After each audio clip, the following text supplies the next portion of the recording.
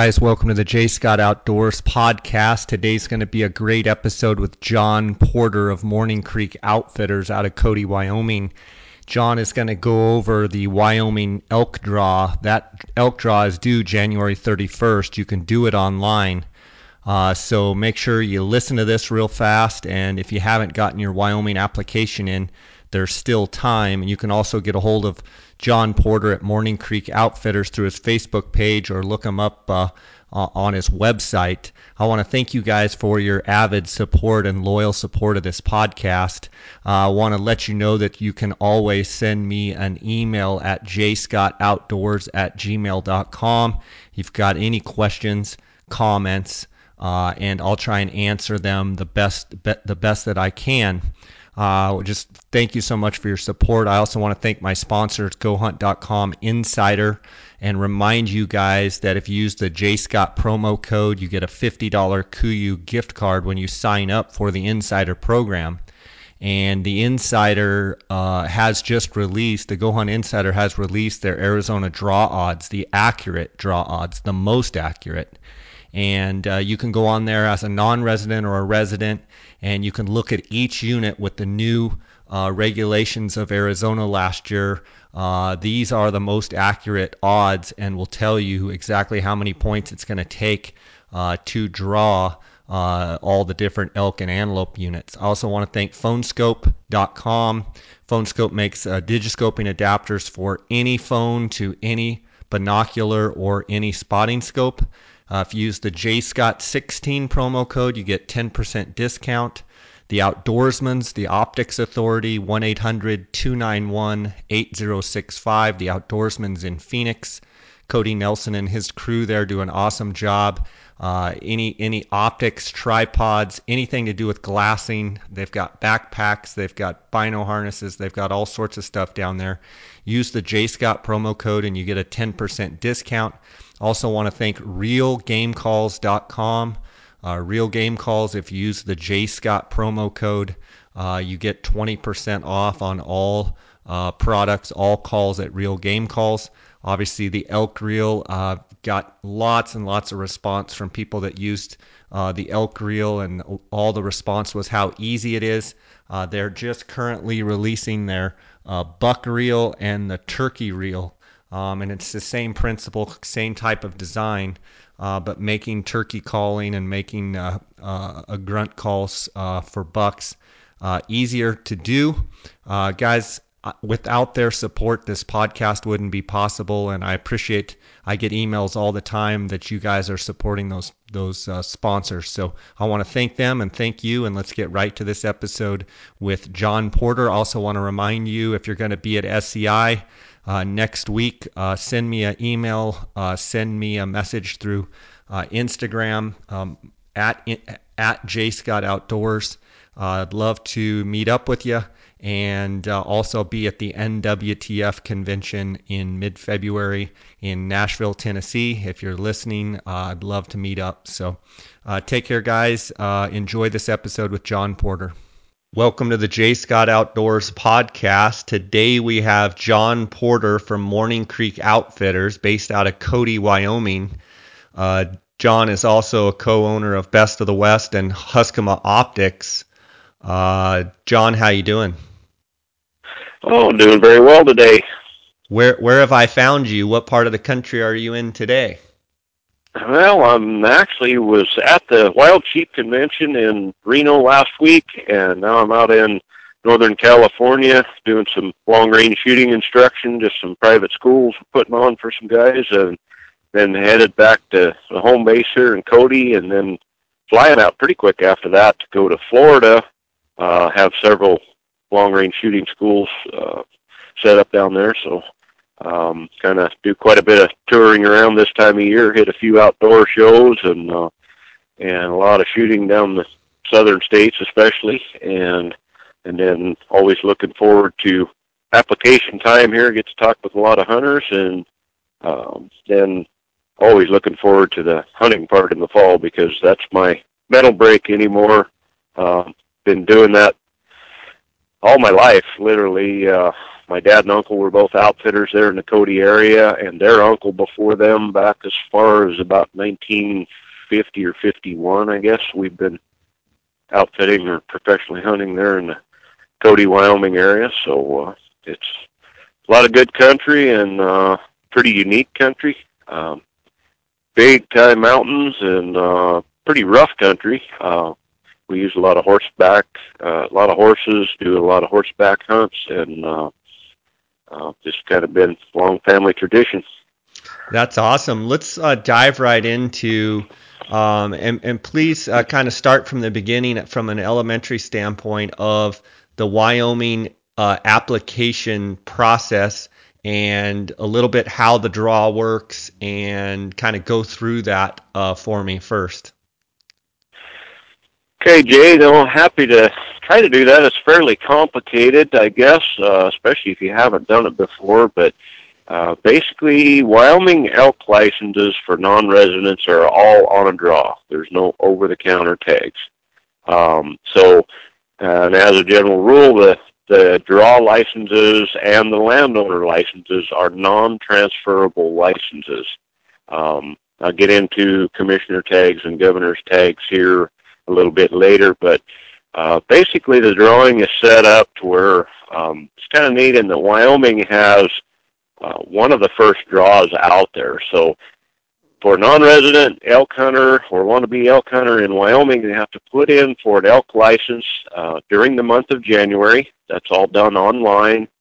And then by roughly the end of February, you'll know whether or not you drew a license and get your money back there. Most of the guys are seeing their checks in the mail, or now I believe they're doing all the refunds back to your credit card now, but not absolutely certain on that. But that's what I'd heard. And so for a non-resident, a lot of these guys will, they'll search around and through some of the magazines and so on, and they'll look at some different areas and read some of the write-ups. But the best way to do your research is find out some of your friends that's hunted with somebody, because every outfitter is a little different. The types of guides he uses, the types of hunts, whether they're four-wheel drive hunts or backpack hunts or horseback hunts, wilderness tent camping hunts or cabin accommodations. So there are a lot of different types of hunts. So in my opinion, the best way to do your research is search out a guide that you want to hunt with and then ask him the questions. What's your area produce and so on. But anyways, once you've done your research, you figure out what area to go into, then you go online to the Wyoming Game and Fish website. You go into hunting and go into apply for or buy a license, and then you select an elk license. You put all your pertinent information in there. If you've never done this before, or if you have done it before, you need to be sure and attach that to your sports person ID number so that your points will carry over.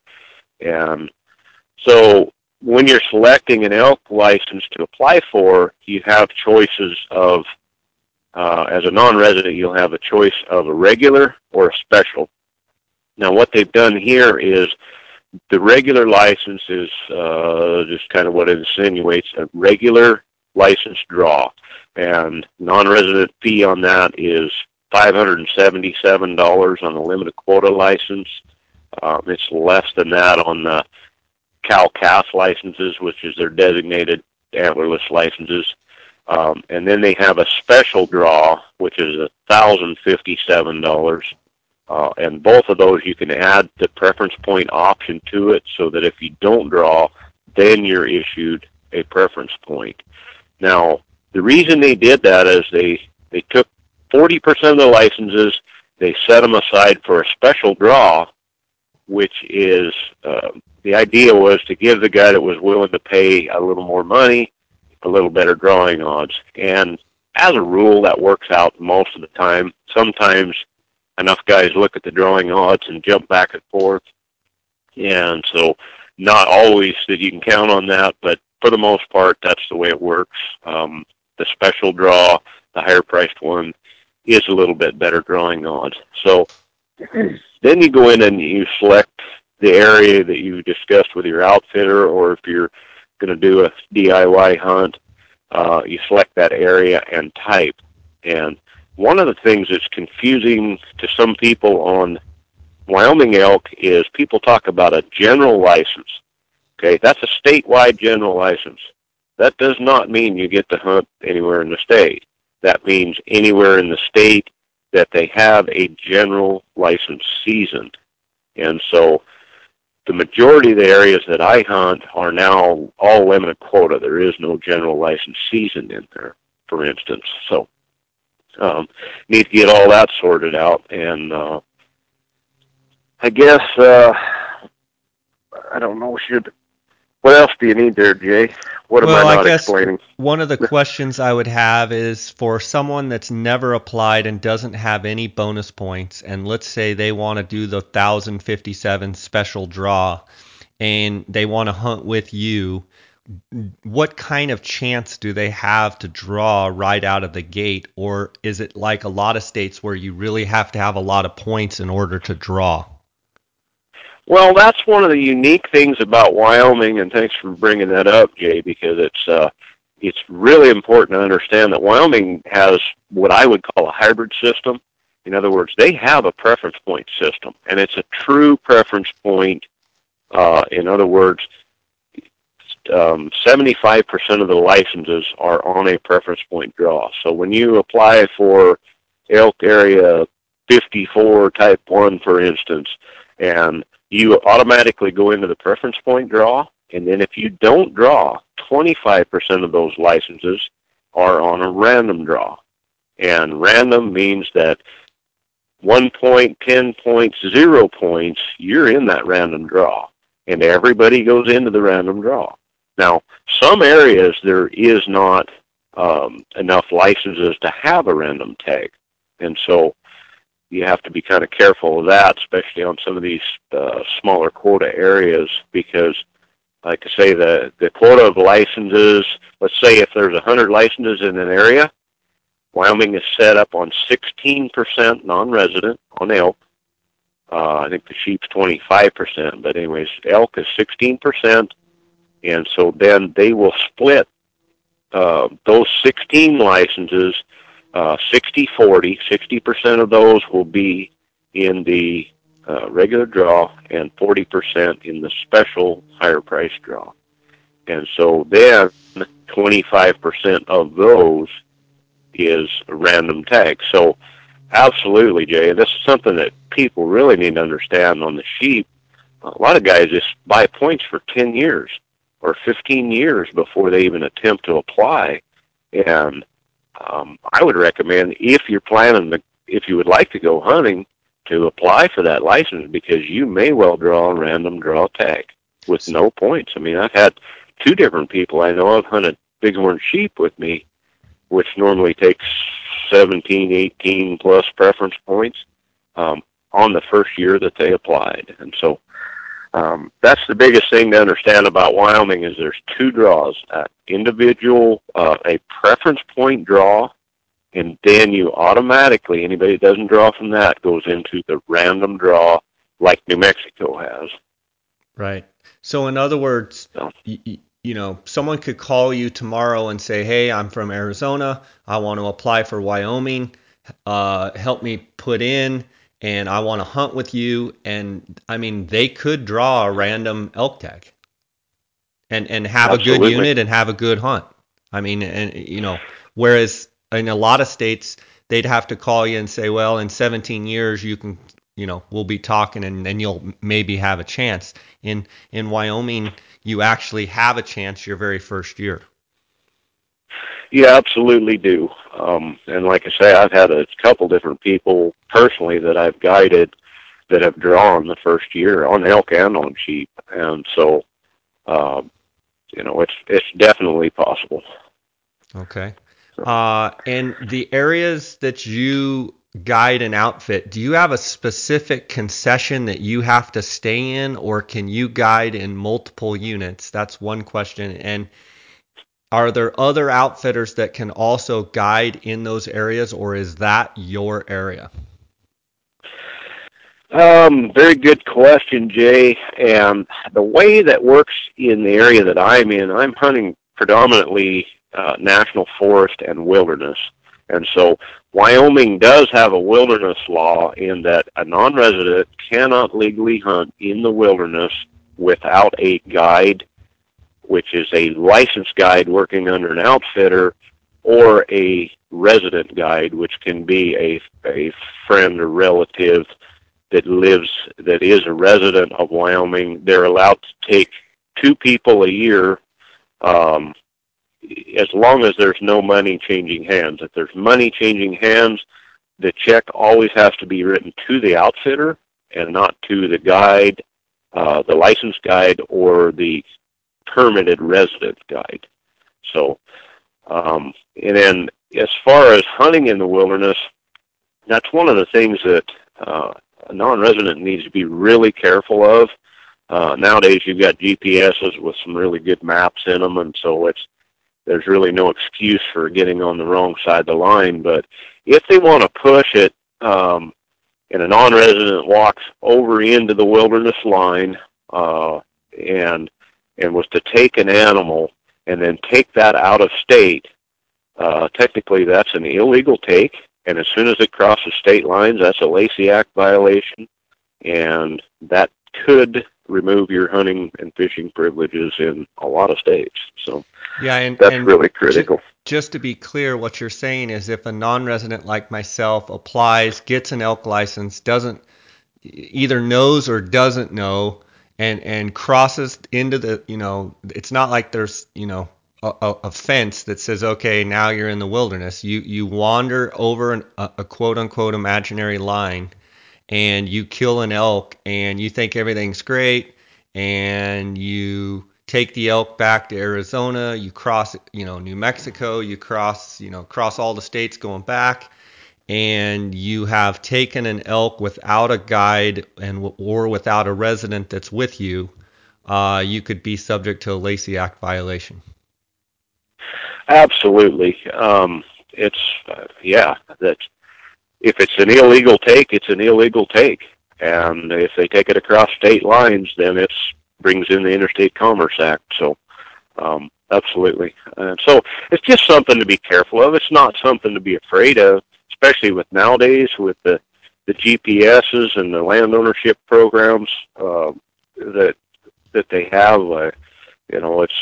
It's there's no excuse for not knowing where you're at. And that's one of the things that I've always been worried about in hunting in other states, because hunting and shooting is most of my life, and outside of family, that is my life. And so I'm always really worried about getting tripped up over some little thing accidentally and getting in trouble. And so that's, the GPS programs are just great for that. And antelope hunting, for instance, is so much of Wyoming is checkerboarded BLM and private land, and you're not allowed to cross the corner post on that, because that corner by law is an infinitely small corner, and so you're not allowed to corner hop on that. And so having a GPS and it telling you who the landowner is, so that you can contact the landowner and hopefully get permission, or at least know to stay out of there, is real critical. The same thing with the wilderness. So, for sure. What kind of quality of bulls? Well, let's back up. What kind of hunts do you offer? Are there archery hunts, early rifle hunts, late rifle hunts? What kind of structure seasons does Wyoming do? And then, in the units that you guide, what kind of hunts do you typically guide? Okay. Well, Jay, let's talk a little bit more about this area stuff first, as far as because we were starting to explain, as far as the land ownership and the wilderness part of it and that. And so my areas are, I'm under a Forest Service permit I'm permitted on the Shoshone National Forest, on the Wapiti district for some use, like sheep hunting and so on. But my main district is Clarks Fork District for elk. So myself and there's about 3 other outfitters that actively hunt that Clarks Fork district. So that's the areas that I'm limited to, and other guys can come into that. The other thing about the Forest Service regulations on that is we're allowed to day hunt, which means like from my cabin, we can trailer the horses out of there or ride horses right out of there and go hunting and then come back and camp on the private land, or stay in the cabin there. But I'm not allowed to spike camp out in the wilderness unless I have a priority use base camp, is what they call it. It's a base camp. And so one of the areas in particular, there's one whole major drainage there that realistically nobody else can hunt it because you can only day hunt about half of that drainage. And so the rest of that drainage is mine because I have the only authorized base camp in there for the Forest Service. And so for hunting elk, I'm the only one that can hunt that, really. I mean, if they could ride that far in a day, they could hunt it, I guess, but logistically they can't get it done. And then there's a couple of other outfitters in that other parts of that area that have the same scenario where there's just some upper ends of a couple big valleys that in the day hunting I can't reach. And so anyways, getting back to your question on outfitting and the type of hunts that I do, there is archery licenses in those areas that I hunt. I typically hunt sheep in September, and then the whole month of October is my main elk hunting season. And then I do have one area that I can hunt that has a November season. I don't spend a lot of time in that area because it's got quite a bit of private ground in it, and I like hunting in areas where if I ride out there on a horse and I see some bull elk that I want to go after that's 6 miles away walking across a big snowfield in the spotting scope, I can go after them. So just my type of hunting. We stay at a cabin there. It's about a 1,200 square foot log home that my dad built, and got a bunk room on one end, and I run a real small operation. I have 1 to 4 guys in camp at a time, and myself and one other guide and a cook and a wrangler, and we trailer horses out of there every day bright and early and go hunting for the day and come back and get out of the weather and dry our stuff out. And a lot of rough country. Takes somebody that's in pretty good shape to hunt that country. I mean, you don't need to be an Iron Man, but you need to be, reasonable conditions, because we'll hunt a lot of 7 to 10,000 foot elevation, and on and off the horse and walking back off the mountains. My dad taught me you ride the horse up the mountain and then you lead him back down the mountain. So we walk back down the mountain. Sometimes that's 3 or 4 mile walk back off the mountain until you get back on in the flats, and then ride back to the trailer, and then trailer 5 or 10 or maybe 25 miles back to the cabin and eat a good dinner and do it over again. I got a question about riding the horse up the mountain and leading it down. Is that for safety reasons or for horse safety, or is that just for how you hunt as you ride up and then you take your time and walk down and pick it apart? No, it's more safety and longevity of the horses. And the way a horse is built, if you got an extra, by the time you take a hunter and the saddle and the rifle and the day pack and the lunch and the water bottles and whatever else is hanging on that horse, you got an extra 200, 250, 300 pounds on that horse. And so riding downhill with the horse's big head and neck and everything, that their balance point is right on the front end. And, a mountain horse will last probably 5 years longer before the front end starts getting really stiff in them. Same with us, our knees, if we carry too big of loads, and same deal with the horses, their front knees will get really stiff and arthritic if you don't, if you walk them downhill, you can probably get another 5 years out of them. And so Then also the safety issue when you're going down the hill. Again, the weight is on the front legs on the horse and not much on the back. And so if that horse really slips and stuff, and it can easily toss a hunter that's not used to riding much out over the front, and the horse can fall on him. I mean, most of the horses are not going to try to, but it's just safer to walk back down, and it definitely saves on the animals. And my animals are my lifeline. That's what it takes to hunt that country, and I get pretty attached to them, and I try to take good care of them. And if they'll haul me up the mountain, I'll walk them back down. That's good stuff. On a typical elk hunt with you, are you riding up in the dark and then you're up to your glassing point, your vantage point at daylight, and doing a lot of long range glassing and then spotting and then making a play from there? Yeah, that's just about exactly how it goes. We ride a lot of times in our country. I mean, in 30 minutes, you're into the hunting. It depends on where I go. Sometimes I'll leave an hour and a half before daylight, but a lot of times 30 minutes, because the last thing I want to do is bump into them in the dark and not be able to see them and kick them out of there, because these elk they're used to traveling. There's grizzlies and wolves in the areas, and they're used to some predators being around, so they're a pretty wily animal. And so normally wait until depending on the area that I'm going, I may not go very far until I wait for it to get daylight. What time of year are these hunts? When are the dates usually? I predominantly hunt elk in October. My main couple areas this season is October 1st to the 31st for rifle. And again, I typically don't take archery hunters for that. I have done it quite a lot in the past, but anymore I pretty much hunt sheep in September and then hunt elk and some mule deer in October too. And we've got it's been 100% draw in our area on mule deer, and got a lot of deer, not real big deer, but most of our deer will mature out in the 160, 170 range. Not the super monsters, but an awesome hunt. So, what kind of bulls?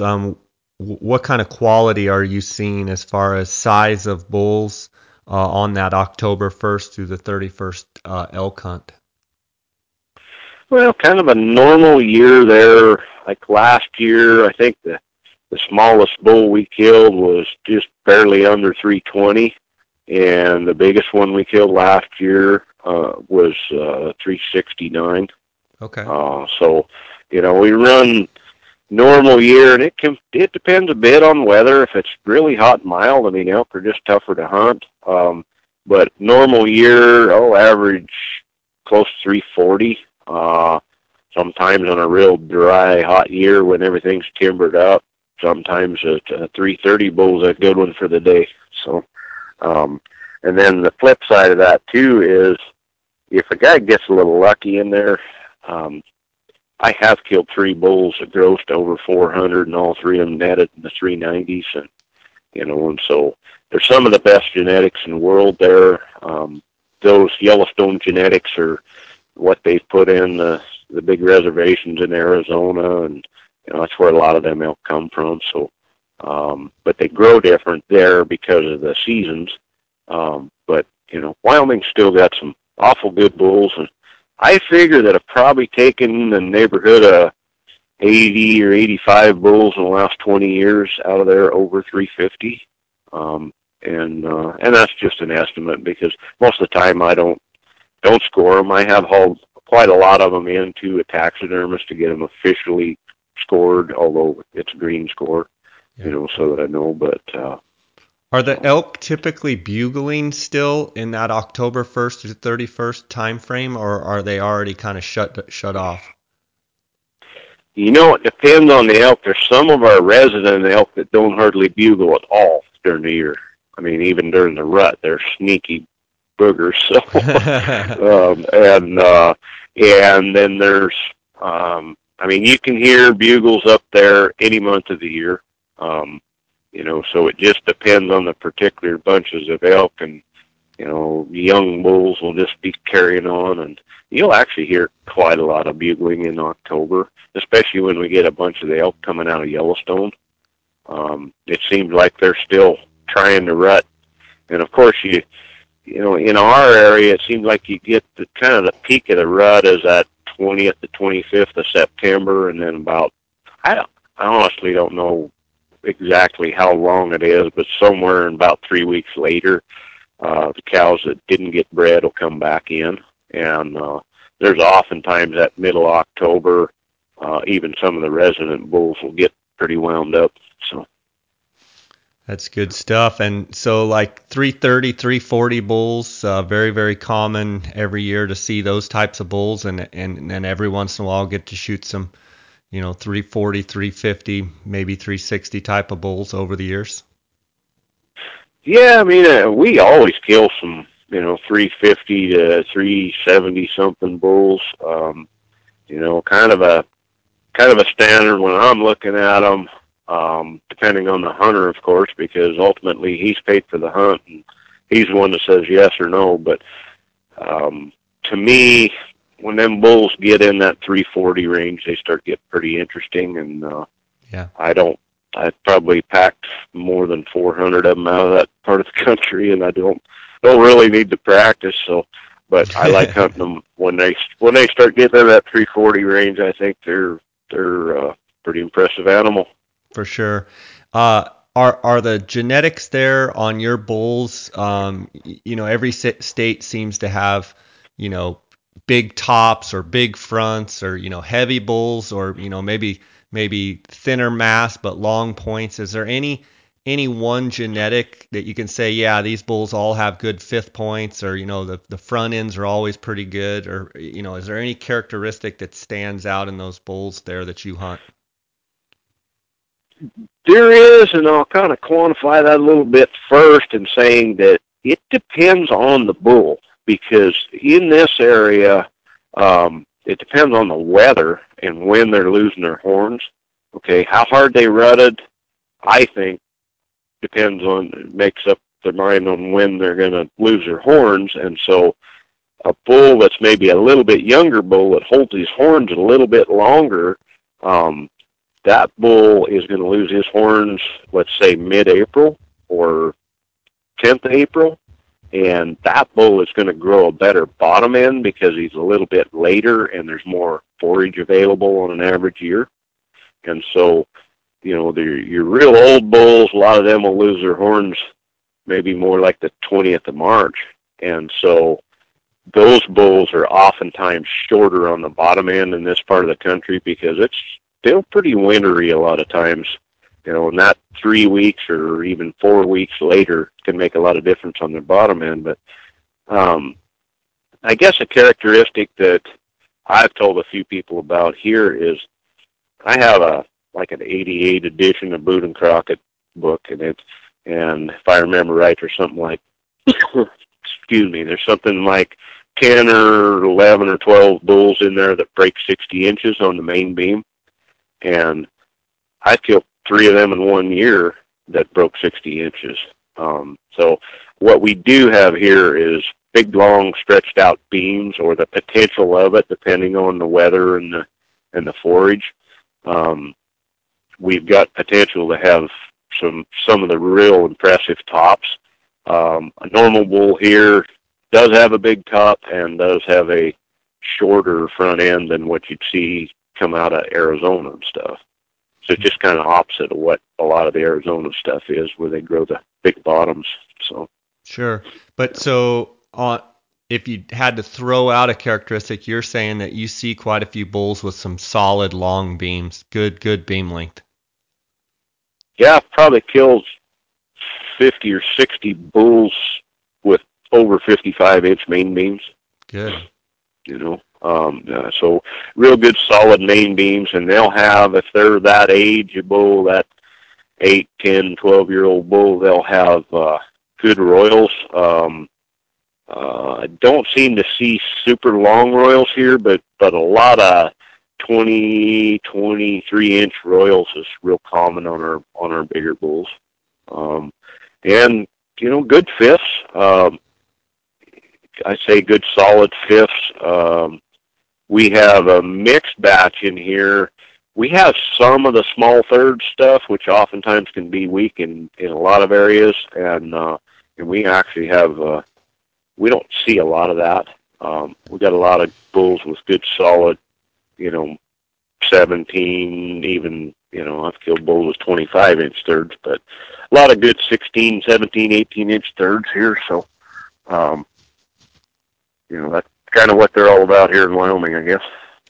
Okay, one question I have for you is backing up a little bit, and let's say that someone is a non-resident, they want to apply for Wyoming, but they want to do it themselves, they want to DIY or they want to do a backpack hunt or do it themselves, they don't want to hire an outfitter.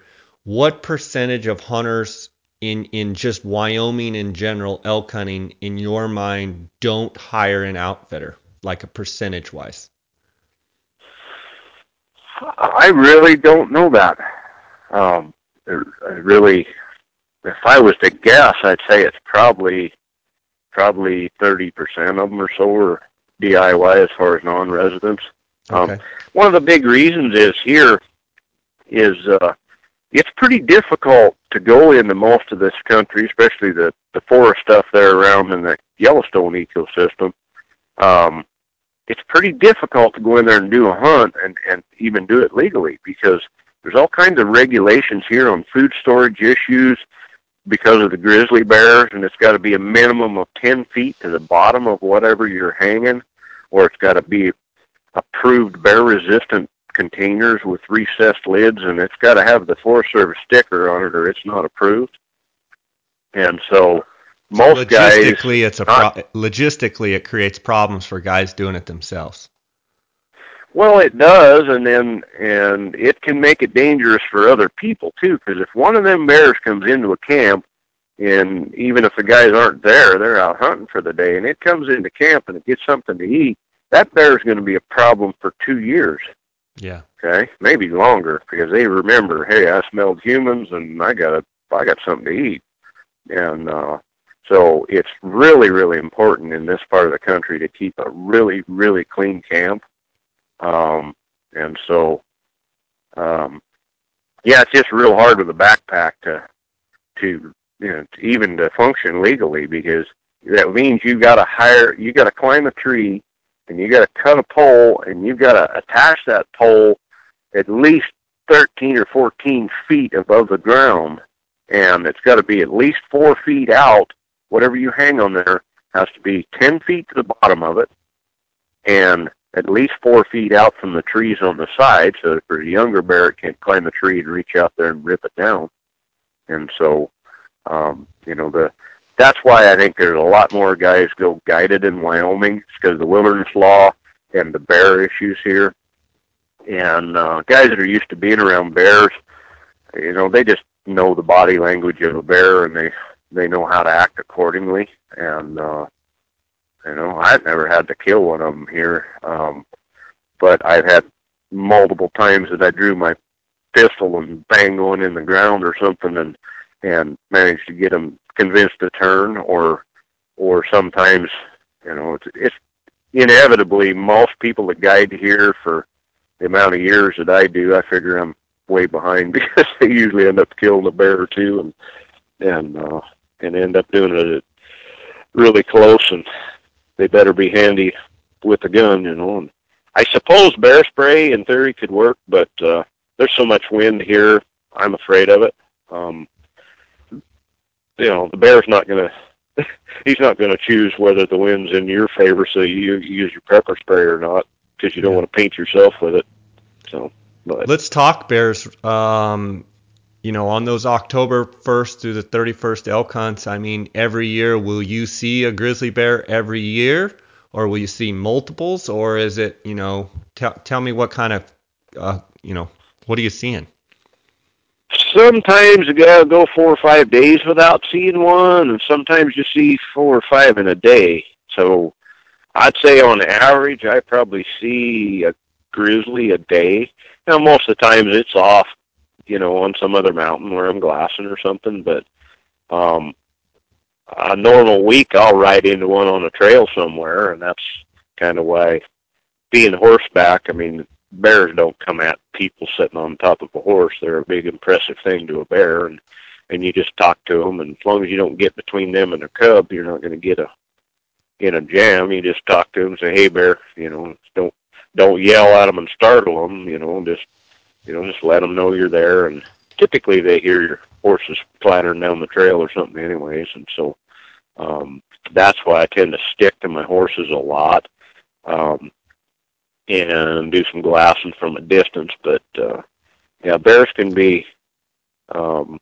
You don't want to take them lightly here, and you dang sure need to pay attention and keep a clean camp. And one of the biggest problems that I foresee here, Jay, and if there's anything that I've said about anybody that might come hunting in Wyoming and thinking about doing it themselves, it should probably be this, in that if you kill an elk in my part of the country and you leave it overnight to go back and pack it out, like pretty much is common with backpacking, right? Mm-hmm. So you leave an elk here overnight, you got at least a 50% chance that there'll be a grizzly on it the next day.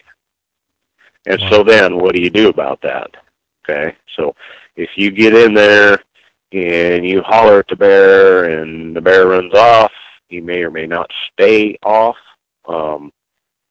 You bang a shot or two into a stump, close by and run the bear off. But the reality of it is, if you go in there and that bear has claimed that, if you cause a conflict that ends up in a dead bear, that's your fault, according to the Game and Fish and the U.S. Fish and Wildlife.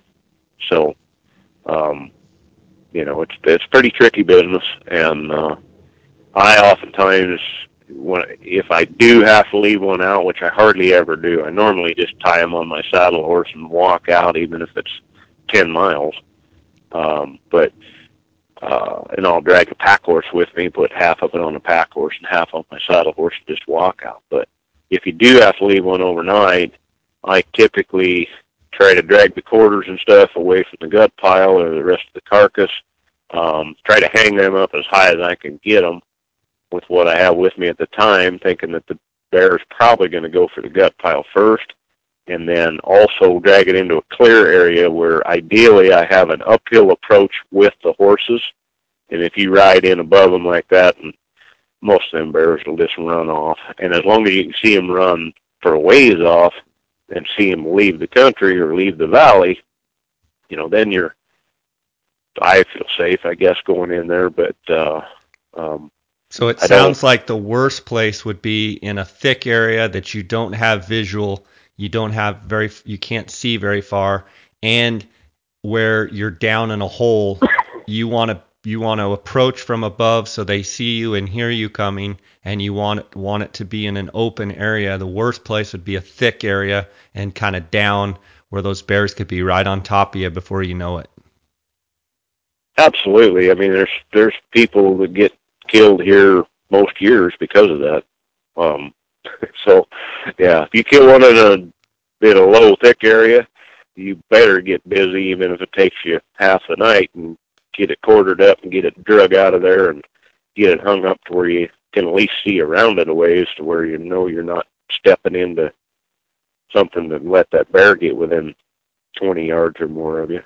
And bears are all a little different, but some of them bears, you get in like 30 yards or less on a bear, and they'll flip a switch on you really quick.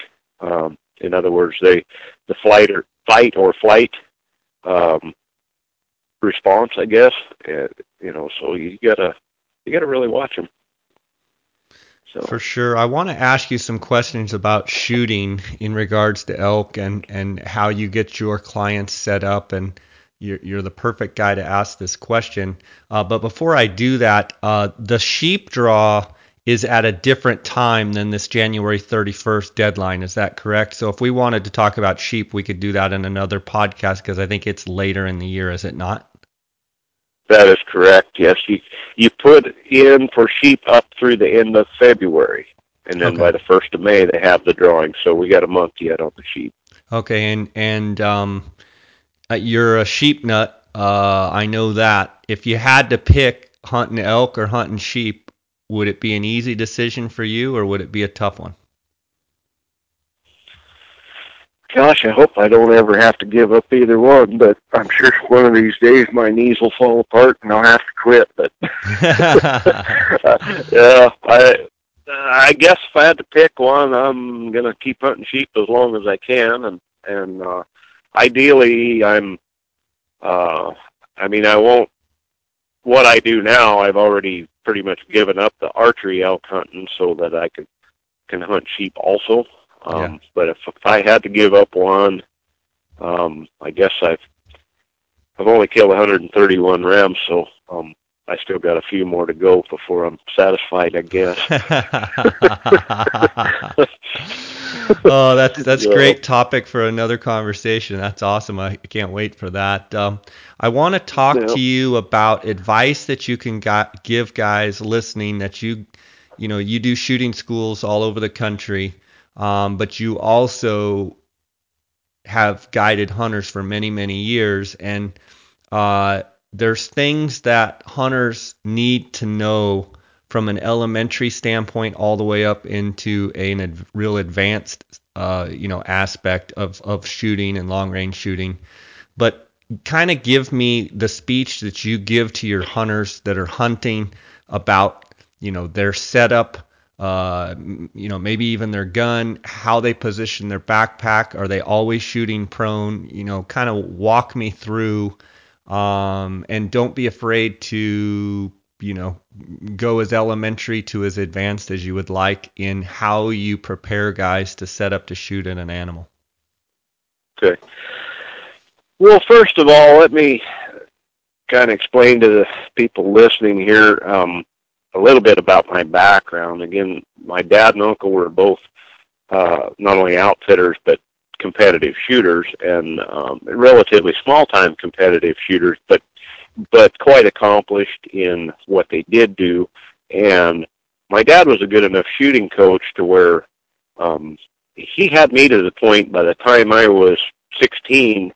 I shot the U.S. Olympic team tryouts twice before I graduated high school, and it was because of what my father taught me from a shooting standpoint. And most of what I've accomplished in the hunting world is because my father was a much more patient man than myself, a very good teacher, and he was an excellent hunter, a very smart hunter, as well as very seasoned, having been trained from the time he was a teenager by his uncle in the guiding world. And so, and then I went on to shoot. I mean, I shot 6 years on the all guard team, doing nothing but shooting 150 to 180 days a year. And so the end result was I was fortunate to grow up in an environment where I got to train under probably a dozen or so of the best coaches in the world.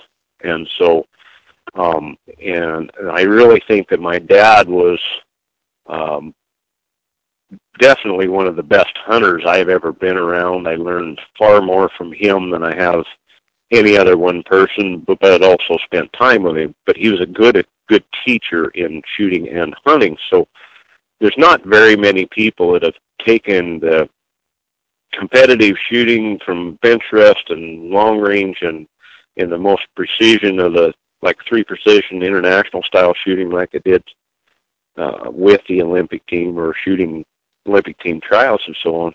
There's very few people that have taken that type of shooting background and applied it to the hunting world, and then adapted that to trying to make it simple enough for the guy that doesn't spend a lot of time shooting, but try to figure out ways of teaching how to learn, I guess. In other words, what I do in these shooting schools is I try to teach people how to get in a position, how to get in a backpack, what few little things you can carry, like a nice lightweight little tripod with a nice leather bench rest type head on it that weighs, about a pound, but is a superior rest when you get in on a hillside somewhere and you need to make a longer than expected shot. And then then I teach guys how to, well, kind of like archery. Okay, if you want to be deadly at 40 yards, what do? You put your target at 80 and you shoot it a lot, right? So, so long range shooting is. I mean, I do a lot of shooting. 1,400 yards, 1,800, 2,000 yards, and so for me to shoot something at 800 or 900 yards, that if I'm not dealing with a bunch of real crazy winds, I mean, I've killed coyotes farther than that. So, hitting the lungs on an elk's not a big deal. But for every person, they take these, a good scope like our Husqvarna scope and a good rangefinder. Now they know exactly how far it is.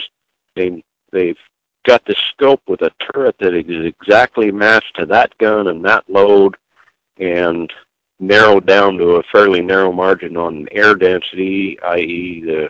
the altitude and temperature, and so then they set down with that scenario when they're training, and they should learn what kind of shots they can make. And probably even more importantly is what kind of shots they shouldn't try on an animal. Because the last thing I want to see anybody doing is, I wanted to shoot one at 1,000 yards, so I tried it and I ended up wounded something. Well, unethical people are always going to be unethical. So the key to any weapon system is learn what you can do with it and what you can't do with it.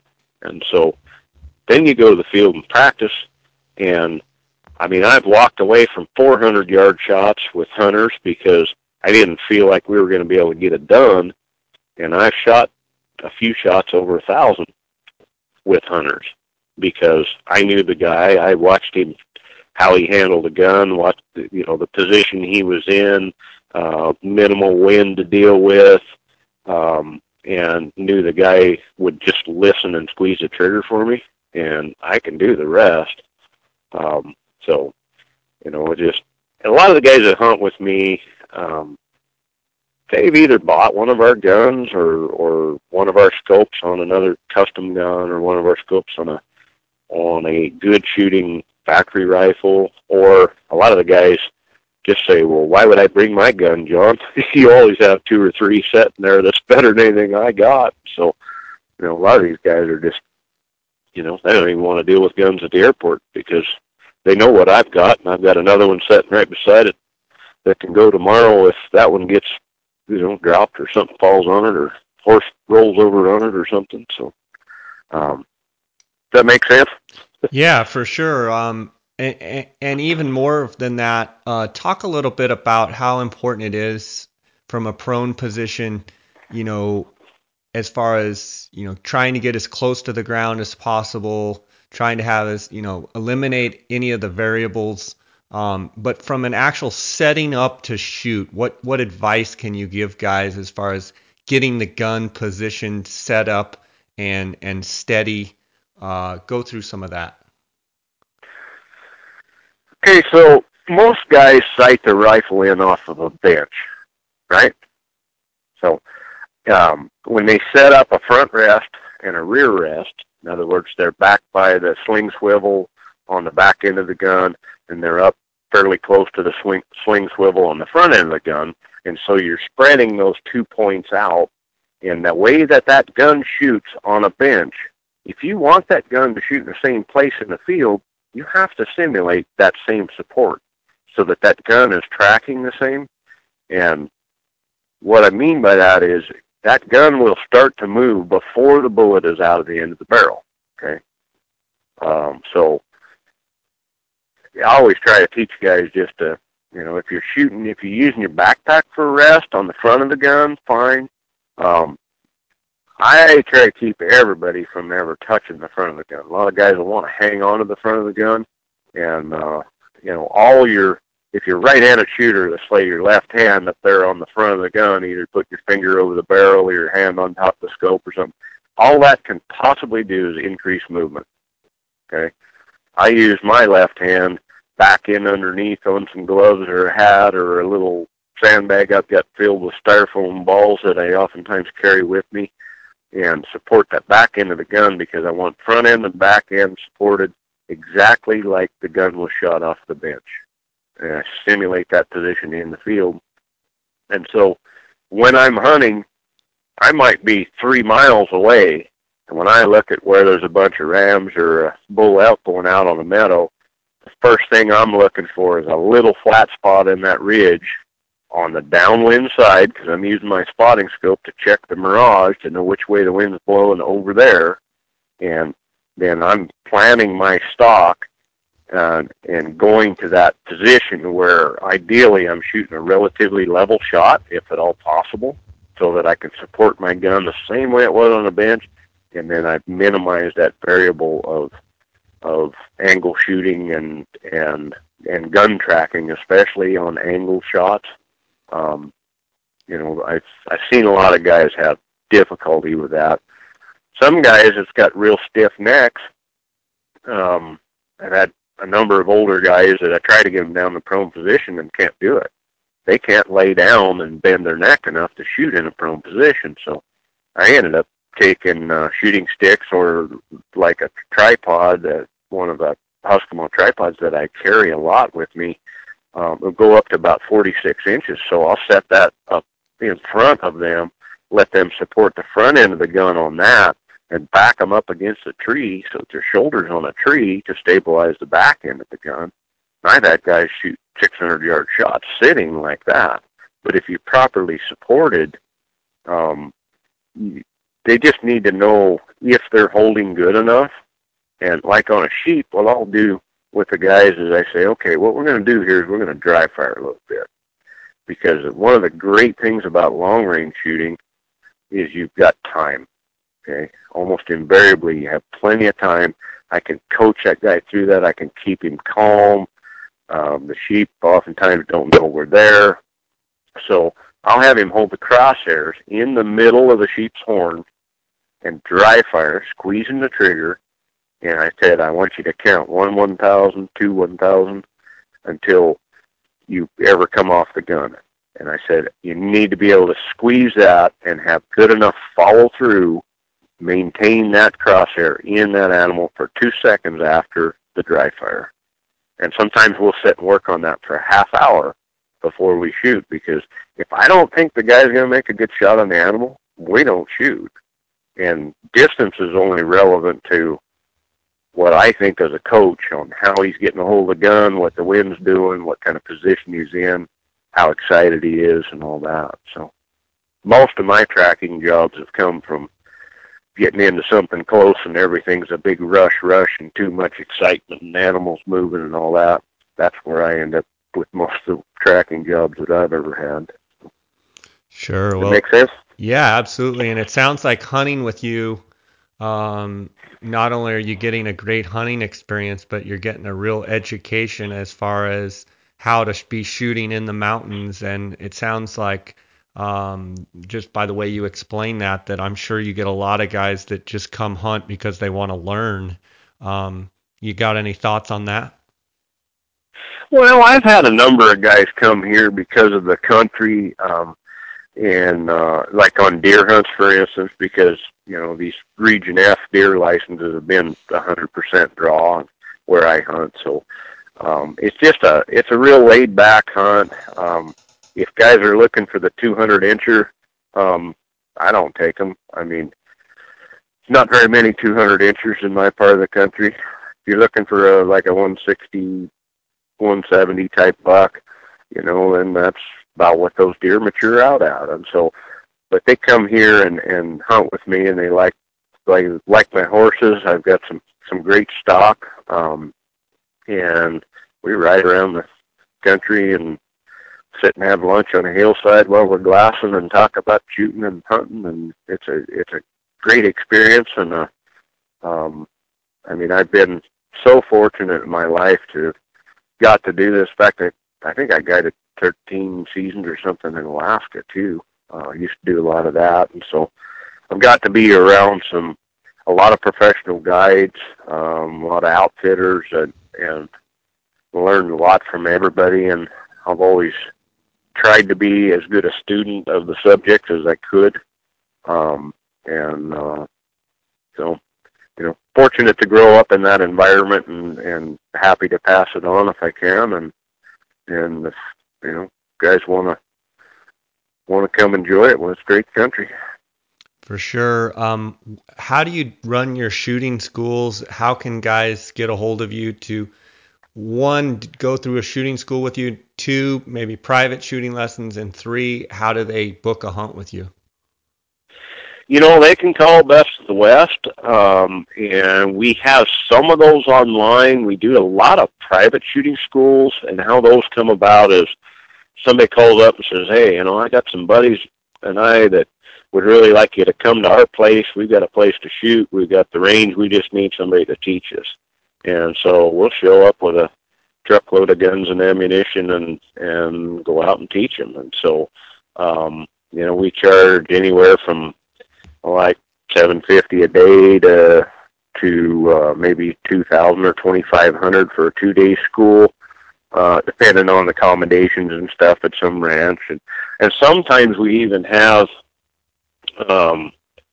like on Facebook, we'll just put out feelers or something for, like on my personal page, if we're going to be in a certain area, and we have room for a couple more guys on that school, if it's okay with the guys who originally started the school. And so, that's kind of how we do that. And, if they're looking to get a hold of me too, they can always look up the Morning Creek Outfitters. It's my own personal outfitting business. And then Best of the West has always got numbers for us, cell phone numbers and stuff if we're on the road. So. Awesome. Well, I really appreciate you spending time with us today, talking about elk hunting, talking about Wyoming and the draw, and talking about shooting and bears and all the great stuff that we covered. And look forward to talking to you maybe down the road here about sheep, and encourage anyone that's looking at hunting in Wyoming. There's still time, and get a hold of John. And yeah, just appreciate you spending, or spreading your expertise here with us, and spending a little time. And I haven't met you in person, but I look forward to someday down the road here. And I'm actually going to be up in Jackson this summer and fall for a couple months. So love to maybe come over to Cody and meet you in person. So John, Jay, it's looking like we're going to be down in, probably going to be doing a couple weeks in Arizona here in April sometime. Okay. So I'll maybe keep in touch with you there, and we're going to do some shooting schools down there, and there's a couple of those that may well have some openings and stuff too. So something we'll just kind of keep in touch on that. And thank you for inviting me, and I hope I've shared some information for you, that hopefully help answer some questions for some people. So Thank you, sir. Absolutely, John. You take care. Have a great day. God bless. Okay. Thank you. All right, buddy. Bye.